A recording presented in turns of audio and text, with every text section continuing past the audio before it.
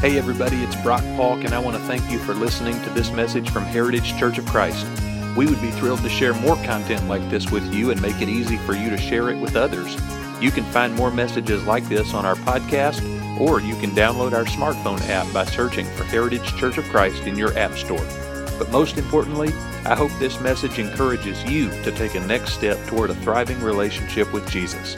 Enjoy. And lows of the Christian faith, and has felt Jesus walking with him through that journey. Jerry serves as the preaching minister at the Campus View Church of Christ in Athens, Georgia, and if you're a TCU fan, you may recognize what I mean by Campus View. He may mention that, I don't know, but I've been wanting you to hear Jerry share the Word of God for a long time, and I'm excited that today is the day. So Jerry, let me pray over you, and then would you share with us? Father, thank you so much for my friend Jerry and for the gift that he is to me and to the kingdom, because of the talents and the skills that you have embedded in him, because of the story that you have written in his life. Father, may that story be a blessing to us today as he shares a message to help us keep our focus on Jesus. We pray in his name. Amen. Amen. Thanks, Brock. It is good to be with you. Our church is really sort of a small, it feels like a rural church, even though it's in Athens, Georgia. But just to see all the guys, we have one computer screen and one person that works AV. So, and you have such a beautiful building. I kind of feel like that black Labrador that wandered into the library and is just looking at all the books on the shelves. I'm just kind of amazed. But anyway, what you guys do is so important. The praise team, it's really wonderful to be here with you. I love this guy, Brock. He's kind of, for our group, we have a group of 12 guys that get together once a week for a year and then stay in contact throughout the year. And we're about to start on that week. We'll fly out to San Diego tomorrow and be together. But Brock is really kind of the rock of our group. In fact, I'm supposed to be the pastoral guy taking care of the group. Brock is the guy that takes care of me. And I wish I could tell you, too, I wish you could overhear his love for this church and his love for all of you. So you hold on to him and love him well and encourage him. It's kind of a tough season to be a minister here, and you have one of the very, very best. So hold on to him. So grateful for him. I want to talk a little bit out of 1 Peter. That is a letter of a good friend of Jesus, Peter, that was one of Jesus' disciples and walked with him in his earthly ministry. So we're going to look at there. So if you have a Bible or if you use your phone or whatever, we're going to be in 1 Peter this morning. We're going to talk about the cross some to sort of sync up with what Brock is doing with you. We want to talk about how the cross enables a life to really thrive, even in adversity, in difficult times. How many of you have challenges right now in your life, or you would like to have a challenge in your life? I don't know. How many of you have adversity right now you're dealing with? We're going to kind of take a look at that. And living a life that even in the face of challenges and adversities invites curiosity. Life can be a challenge. It can be difficult. And at times we visit evil. We visit difficulty in our life. I was listening to one of Brock's sermons a few weeks ago, and he was talking about growing up going to church camp. How many of you have been part of a church camp experience? Maybe not all of us, but I was one of those guys. I mean, I grew up as a camp rat because my mom was a cook. I started going at 5 years old and ended up being a counselor, and then as a minister, I've been a part of a vibrant church camp experience for every summer. And when I was at a congregation in Jackson, Mississippi, we actually rented out a church camp, did the whole thing ourselves. And one of the things we were most proud about is we had never had to send a kid home from church camp. That had never happened. We were able to keep everything together. But we did have this one kid named Jack who was always a challenge in terms of his behavior. And I remember one summer, it just took everything we had to keep him in camp and not have to call his parents to come pick him up because he was just such a difficult kid at that age. The next year, we were on Sunday, the first day of church camp, and this fight broke out. And Jack, who was in 6th or 7th grade, was in the middle of it. And he ended up being the cause of it. And I'll never forget the conversation I had with Jack. He ended up being the first kid we had to send home after only 3 hours that week at camp. And I sat down with Jack, and I sat down with the other boys that were involved, and I got everybody's story. And when I asked Jack what happened, he said, "The fight started when Alan hit me back." Never forget that quote. And so, you're trying to install these lessons in your own kids and the kids. You don't have to fight back. So I want to do just a simple move in the book of 1 Peter. I want to talk about the context, which is a difficult and challenging context where people are sort of hitting at believers, at followers of Jesus. I want to talk about the response that Peter calls for us. I want to talk about the motivation and then the fruit and the opportunity of what can happen this morning. 1 Peter 3:9, we read, "Don't repay evil for evil or abuse for abuse." So Peter's writing to a group of churches that were in what we now know as modern-day Turkey, and they were really facing a lot of difficulty and challenge. They were experiencing a lot of rejection because they were people of Jesus. A lot of verbal abuse. They were ostracized. In fact, to be a worshiper of Jesus meant that you weren't a worshiper of all the pagan gods or of Caesar. You didn't attend all the festivities at the temple. You didn't attend all the civic celebrations. In fact, one of the early accusations about Jesus believers were that they were atheists. They didn't believe in all the civic. They were unpatriotic. They didn't support the civic gods. Everything occurred at the pagan temples in those cities. If you were throwing a birthday party for grandmother, you would rent out a dining room at a pagan temple and then go and have the birthday party there and do it in honor of some civic god. And so Christians had begun to withdraw from all of that because of their loyalty to Jesus as Lord. And they looked at as people that weren't lovers of their city, that weren't participants in the life of that. They were disdained. They were seen as unpatriotic. And so they experienced a lot of slander and hostility. Their businesses could be boycotted. We have letters and instances of this happening. Now, Peter gives us some glimpse into the nature of the kind of suffering that was going on. And I've got a slide here, I think, with just so you can see some of this. Live such good lives among the pagans that although they accuse you of doing wrong. 2:15, it is God's will that by doing good you should silence the ignorant talk of foolish people. 3:16, that those who speak maliciously against your good behavior in Christ might be ashamed of their slander. 4:4, they are surprised that you don't join them in their recklessness, their wild living, and they heap abuse on you. And then 4:14, if you are insulted because of the name of Christ, you are blessed. Something you can see in common is that the nature of the suffering that they're experiencing is verbal abuse. It's slander. People are dissing them verbally because of who they are in Christ.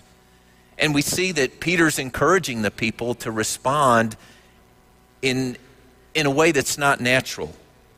He says in 2:1, therefore rid yourself of all malice and deceit, all hypocrisy, envy, and slander of every kind. Otherwise, when you're being slandered, don't give it back. He says, don't repay evil for evil or insult with insult. For whoever would love life and see good days must keep their tongue from evil and their lips from deceitful speech. So you can see that he doesn't want them being involved in slander battles. Stuff is really coming at them in a challenging, threatening way, and he wants their response to be kindness. And we look at this and we say, well, there's a long ways between Bible times like this, or the people that lived when this letter was written in the first century, and the way that we live life today. Nobody really persecutes Christians like that, do they? Well, think about that. Think about somebody maybe in your life that has dishonored you in some way. Maybe they've belittled you, or maybe they're controlling, or they're spiteful, or they're always unfair, and they don't give and take with you. Maybe they took advantage of you. Or maybe for some of us, it might even be a marriage, and you know how an evening can unravel when things sort of get spiteful, and the verbiage goes back and forth. Insults over time just seem to add up. Or maybe you're a middle schooler and you know how awkward that age can be, and you know how insults can be traded and things can get out of hand there. There's a little girl in our church. She's sixth grade. She's had this best friend for her whole life, and all of a sudden in sixth grade, this friend I think is really struggling with some issues, and she sort of turned on her, and just everything is spiteful and jealousy, and she just was talking to me like, how do I respond to that? Or maybe it's in your business environment, in your work, and there's somebody that's lied to you, that's dishonest with the way they take credit for things that you have done. They failed to keep a promise. Or who of us don't know about the rhetoric that's out there in our society right now about the Christian faith or about people that come to church? And there's all kinds of assumptions about our motivations and how we feel towards people in our society. And Peter is saying, do not repay evil for evil or abuse for abuse, but on the contrary, repay it with a blessing. So where did Peter get that idea? I mean, this is crucial to what Jesus was all about, to what he taught. To bless those who curse you, to pray for your enemies. And what does that mean, to bless those who curse you? And doesn't that just encourage bad behavior? Aren't people just going to walk all over us and take advantage of us because of that? Well, there's a great example of what it means to curse, so we'll kind of start with that. That literally means to seek or desire somebody else's unraveling or their destruction. So we can see this in the book of Psalms. It's a classic curse, in case you need one. I'm kind of discouraging that. But if you did want to know what it was like, you could turn to Psalm 109. Listen to this. Appoint someone evil to oppose my enemy. Let an accuser stand at his right hand. When he's tried, let him be found guilty, and may his prayers condemn him. Now here's where the good stuff starts. May his days be few. May another take his place of leadership. May his children be fatherless, his wife a widow. May his children be wandering beggars. May they be driven from their ruined homes. May a creditor seize all he has. May strangers plunder the fruits of his labor. May no one extend kindness to him or take pity on his fatherless children. May his descendants be cut off, their names blotted out from the next generation. Has anybody ever done something to you and you thought it would be okay if something bad happened to them? You ever sort of dreamed or had fantasies about really terrible things happening that would just sort of expose them to everybody? Anybody ever do anything really unfair to you and you just wish they could be shamed in some way? I mean, you know how this feels. I know how this feels. That's cursing. To bless means to seek the well-being or growth of someone. We could turn to the book of Psalms again in 115. Wonderful blessing. May the Lord cause you to flourish, both you and your children. May you be blessed by the Lord, the maker of heaven and earth. Could you see yourself doing that to somebody who's treated you awfully? And just to repeat those words, may God cause you to have that disposition in your heart. Somebody that takes advantage of you, somebody that slanders you, somebody that wants your undoing, and that's the response. So the motivation, why would you want to take a shot at that? Well, it's about the cross. And then Peter goes back and back and back to the cross in his letter. He says, for Christ also suffered once for sins, the righteous for the unrighteous. And why did he do this? To bring you to God. That's why he suffered. I desire to show you what somebody showed me. That's my motivation. And for the sake that you could be brought to God. Peter writes, Jesus himself bore our sins in his body on the cross so that we might die to sins and live for righteousness, which Peter means to live to be blessings to people. By his wounds you have been healed. We are healed by the wounds of Jesus. And even though there are other people who may evil and wounding on us, we know ultimately we are healed by the wounds of Jesus. There is so much that has been and probably still is dark and sinful in our lives, and we know this. We know this about ourselves, but Jesus bore that for our freedom and healing and restoration. I'm not kind to you because you're kind to me. I'm kind to you because God is so kind to me. It's overflowing in my life. We are full, we are forgiven, we are chosen by God. I was radically wrong and now I am precious to him. Peter says, as you come to him, the living stone, rejected by humans, but guess what? Chosen by God, precious to God. That's my motivation. So what's the fruit?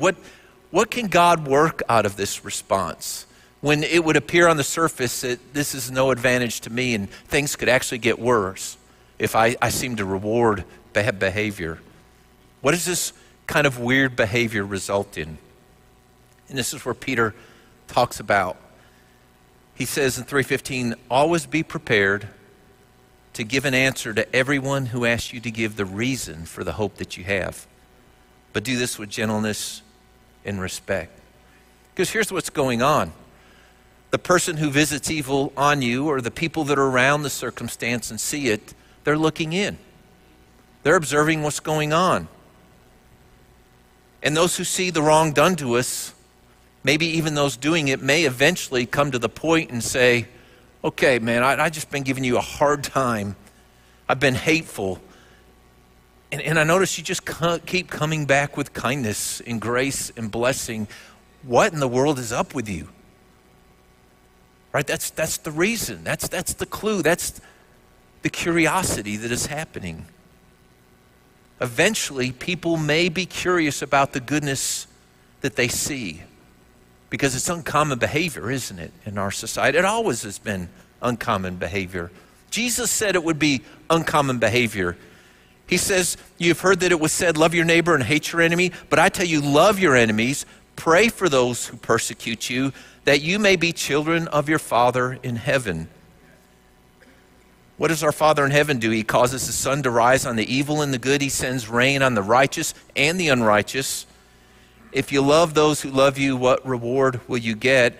Aren't even the tax collectors doing that? And if you greet only your own people, what are you doing any more than others? Don't even pagans do that. So your response in the face of awfulness and hostility, if it's something that's outside the box of normal human behavior, and we know that now, with the rhetoric and the politics and the way that people are dealing with each other, we know that blessing a situation where evil and cursing is responded, that is outside the box in our society. People will begin to wonder what kind of framework we're living in. They want to ask about the life that we live and how we live it. Andrew Thornburg, so I think got his picture here. He was the CEO of the Ascension Football Club. Now, I am familiar that this is Fort Worth, Texas, and maybe not in college football, but in football in general, like Texas is the center of the universe, isn't it, for football? But this isn't the kind of football you're thinking about. This is soccer, right? This is an Australian guy. After serving one day as the CEO of this Australian football club, he was forced to resign. See, somebody was Googling his name and they found out that he was an elder in a local church in Australia, a Bible-believing Orthodox church, and he came across a sermon on that website about an Orthodox view on marriage, and that kind of went viral. It got put out on the internet, and he was accused of being a hateful person. He was accused of being somebody who was prejudiced against certain kind of people. And even though he reaffirmed his love for all people, and he tried to talk about his record of being fair and kind and inclusive as a business leader, he eventually just resigned after 24 hours. The blowback was so harsh and immediate. Well, the result of that, when people saw his kindness and his gentleness and his willingness just to step aside in the face of that, He was invited 2 days later to be on Australia's main morning show, their news show. And he got a chance to come and be interviewed. And this was sort of his closing statement in front of a national audience.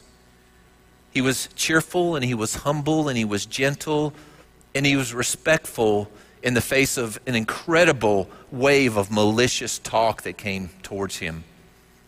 And this is what he said. He said, "My faith is central to who I am. Since coming to faith in Jesus 20 years ago, I have seen a profound change in my life, and I believe that God has made me a better husband, father, and friend. It has also helped me to become a better leader. And that's because at the center of my faith is the belief that you should create a community and that you should care for people because they are created by and loved by God, and that every person has deep intrinsic value." You see, oftentimes what seems like a great public loss can be an opportunity for Jesus. He got to give a reason for the hope that he had, and for him that was what was most important. Sometimes personal losses and even political losses turn out to be huge wins for the kingdom of God. And because Christ is Lord, we are people who can afford to lose, because ultimately we know where the story's heading. We can bless somebody who hurts us, and we get to thank Christ in that because he was hurt and he got to bless. We get to participate in the same way that Christ lived as he gave his life on the cross. And maybe somebody will ask why.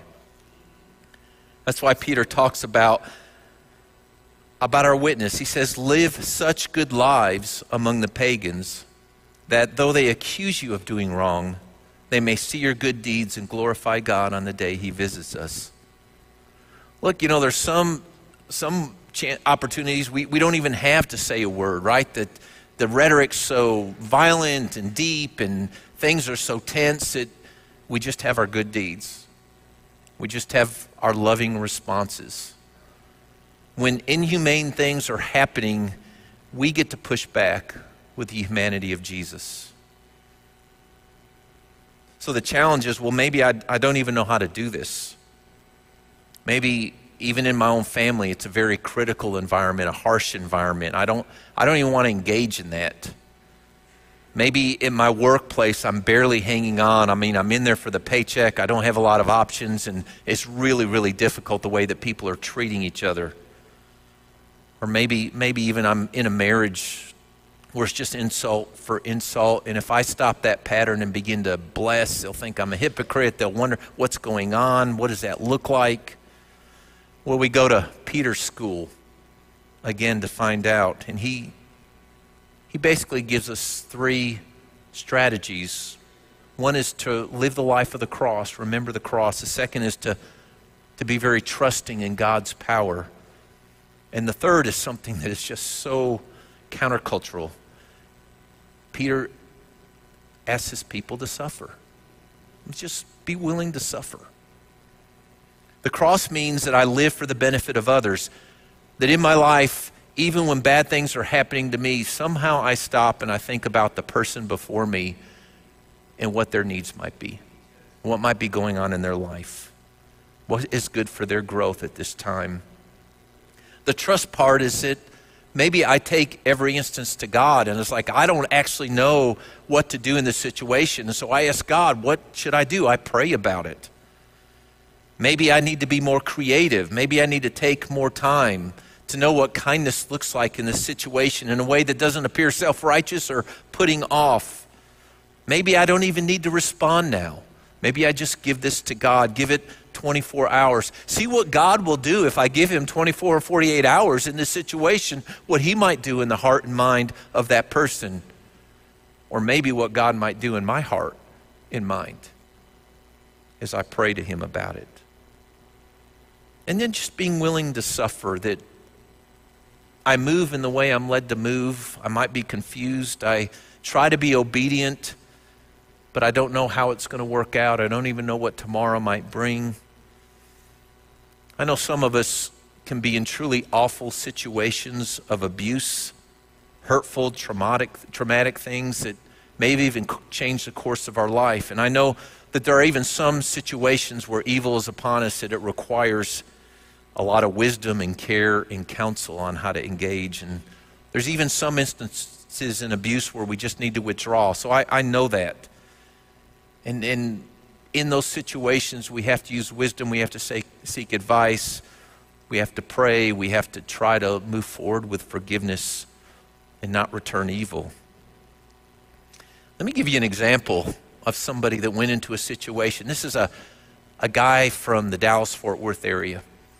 And he was a truck driver, CDL licensed truck driver, and his mom became very, very ill and had to have dialysis every day. So he quit his job to move to this area, and he took a job as a bus driver. Well, he had his license, and it gave him the flexibility to take his mom to treatment. But when he got on the bus, he realized driving these kids around to school that it was really a difficult environment. And so in this environment of hostility and bullying, he began to pray and think about how he could create a community of the cross. Talk about special delivery. Steve Hartman has been tracking a school bus driver in a class by himself. You can see why someone might hate being a school bus driver. The early hours, when the weather sours, the abundance of responsibility combined with the absence of eyes in the back of your head. Y'all have a good day. Nevertheless, Curtis Jenkins loves delivering these little ones to Lake Highlands Elementary in Dallas, Texas. Yes. Emily Grunninger is the principal. He goes way beyond the outlined responsibilities and duties of a bus driver. I mean, that bus is like a family. These are my children. These are my community. I love them all. To establish community, What's your job, man? he starts by giving everyone responsibility. This is one of the police officers. It's an elaborate flowchart. She's the administrative assistant to the president. Administrative assistant to Yeah, the president. yeah. Everyone working together to build a yellow bus utopia. And we're gonna care about each other, and we're gonna love everybody, right? I put time, effort, love, and care, understanding each and every one of those kids. Omar. To show his love and understanding, Hey, Chief. Curtis gives presents throughout the year. You say you like baseball. Each gift personally selected with that child in mind. He gave this girl a t-shirt Her first book. with a picture from a book she made. I'm hoping this T-shirt inspire her to keep on writing books. Over the years, he has bought these kids bikes, backpacks, handed out cards on birthdays, and even turkeys at Thanksgiving. He has spent thousands out of his own pocket. And yet, if you ask the kids what they like most about Curtis, the gifts don't even come up. He really cares about us, is really kind, and he helps anyone in need. Ethan Engel is a 5th grader. It means a lot to you. Yeah. He says the bus ride is often the best part of his day. My mom got divorced when I was only 4. See you tomorrow. He's the father that I always wanted. In some ways, I wish my dad could have been like that. We make the mistake sometimes of thinking certain jobs are more important than others. I know. But Curtis Jenkins made his job important, and in doing so, even created his own salary.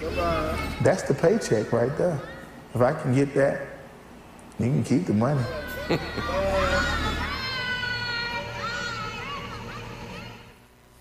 Yeah, Curtis is a believer who gave that situation to God. So we're passing out some little cards with a school bus on it, and this is sort of a take-home for you. I think the school bus is a perfect metaphor. We've gone to school with Peter, who learned everything he knew from Jesus. What does it mean to learn and grow and practice in a community that is moving even when things are difficult?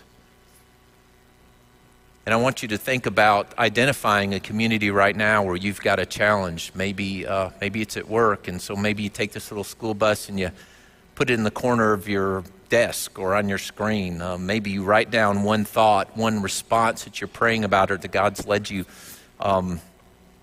Wives, if you come home tonight and your husband's put this on your refrigerator, you know what his community is, right? Maybe he's working on something, or maybe you take this to school, and I don't know where you put this. Maybe it's in your car. Maybe it's just driving the Fort Worth freeways in the morning where you're working on your response, you know. Amen to that. And so you may want to write a word, but just as a reminder, bless. It's going to be a blessing. I'm going to think about when things are difficult from other people, I'm going to try to think about what's going on with them. I'm going to think about them first. Will the person change? Will the community change as a result of you blessing them when they curse you? It might. I don't know. I do believe if you will do this, it will change you. You will be more kind. You will be a priest of the living God in the place that you are. So take this with you.